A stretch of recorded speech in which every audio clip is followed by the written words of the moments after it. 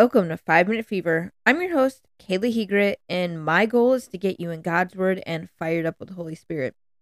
So today, we're going to look at the next part of Jesus' story where he had just sent out the 12 to go preach to the surrounding towns. And you want to know what? Now King Herod's heard of this. But here's the thing.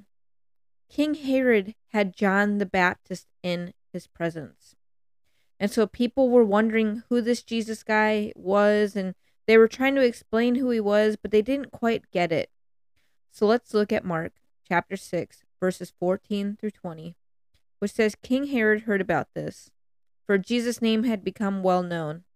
Some were saying, John the Baptist has been raised from the dead, and that is why miraculous powers are at work in him. Others said, he is Elijah. And still others claimed, he is a prophet, like one of the prophets of long ago. But when Herod heard of this, he said, John, whom I beheaded, has been raised from the dead. For Herod himself had given orders to have John arrested, and he had him bound and put in prison. For he did this because of Herodias, his brother Philip's wife, whom he had married. For John had been saying to Herod, it is not lawful for you to have your brother's wife. So Herodias nursed a grudge against John and wanted to kill him. But she was not able to, because Herod feared John and protected him, knowing him to be a righteous and holy man. When Herod heard John, he was greatly puzzled, yet he liked to listen to him. So we can see in verse 14 through 16, when it says, King Herod heard about this, for Jesus' name had become well known. It's basically telling us that people were trying to figure out who Jesus was. They were trying to rationalize what they knew into what was going on. They were trying to explain him. And they had already known John. They already knew John had been kind of this wild man preaching in the wilderness, wearing camel hair, eating honey and locusts, just kind of wild stuff. And so people already knew him. And so they naturally assumed that he had just returned from the dead. He's not dead now, but as we're going to find out later, he is that way. And so when we look at verse 15, others said, he is Elijah, and still others claimed he is a prophet, like one of the prophets long ago. So people expected Elijah to prepare the way for the end. That was already predicted. And so people thought, okay, this is it.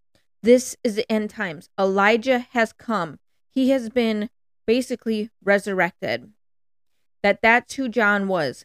John was Elijah. But you want to know what? Many disagreed about the prophets still existing, especially the aristocrats. So some took their advice seriously and others did not. So then when we look at verse 17 through 20, which says, for Herod himself had given orders to have John arrested, and he had him bound and put in prison. He did this because of Herodias, his brother Philip's wife, whom he had married. For John had been saying to Herod, it is not lawful for you to have your brother's wife. So Herodias nursed a grudge against John and wanted to kill him. But she was not able to, because Herod feared John and protected him, knowing him to be a righteous and holy man. When Herod heard John, he was greatly puzzled, yet he liked to listen to him. So we could listen to the section, we could read the section in our Bibles this morning, and we could say this is the tale of how dangerous it is to preach. How dangerous it is to share the word, to share the gospel, to share Jesus coming back, that he is the true Messiah. That because of our preaching, because of our sharing the world, that we would be persecuted by the world. And you want to know what? Yes, we can definitely hear this. But you want to know what I hear? I hear that God is working on Herod's heart. That he was starting to give him ears to hear. That he was giving him a mind that could comprehend. Because you want to know what? He recognizes that John is a holy man. Yes, he probably knows the rumors, but that's not what gets him. What gets him is that John had been saying to him, it's not lawful for you to have your brother's wife. It's because John was speaking into his life. John was speaking and correcting him in love. Because if it wasn't for this love, John could have just left him as he was and let him keep doing his own thing. But John said no. He left the wilderness to go see Herod and let him know, hey, you are a great leader. But as a great leader, You need to be upholding the law. And so we see this. And so what does Herod do? Does he cast them away and say, "You're crazy, I'm not going to listen to you"? Nope, no way, nope. He doesn't do that. Instead, yes, he does arrest John, but it says he liked to listen to him. It says that he was going to listen, he listens to him frequently, and that he was greatly puzzled. Why? Because he was wrestling with the things that John was saying. And this wrestling around means that he was getting those ears to hear. He was getting that mind to comprehend. He was starting to understand God's law, God's rules, this new coming age. And so I tell you, don't be afraid.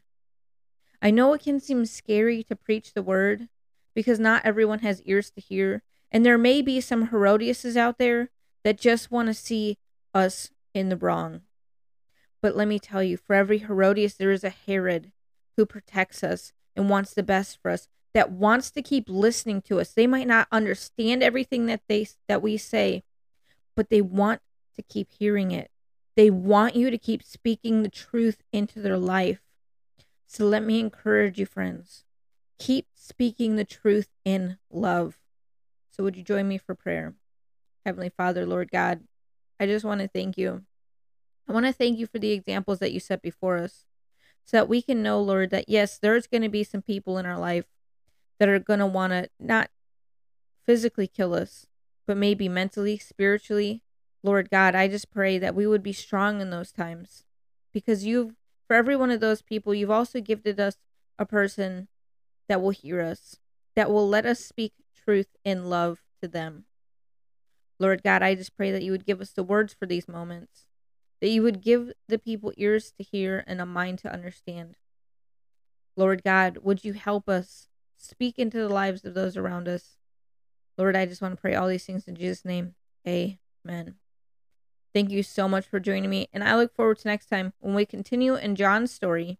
Please visit my website, 5minutefever.com, so you can subscribe and share to get the next episode, and so we can show people it's possible to get a big word from God without having to spend hours in the Bible.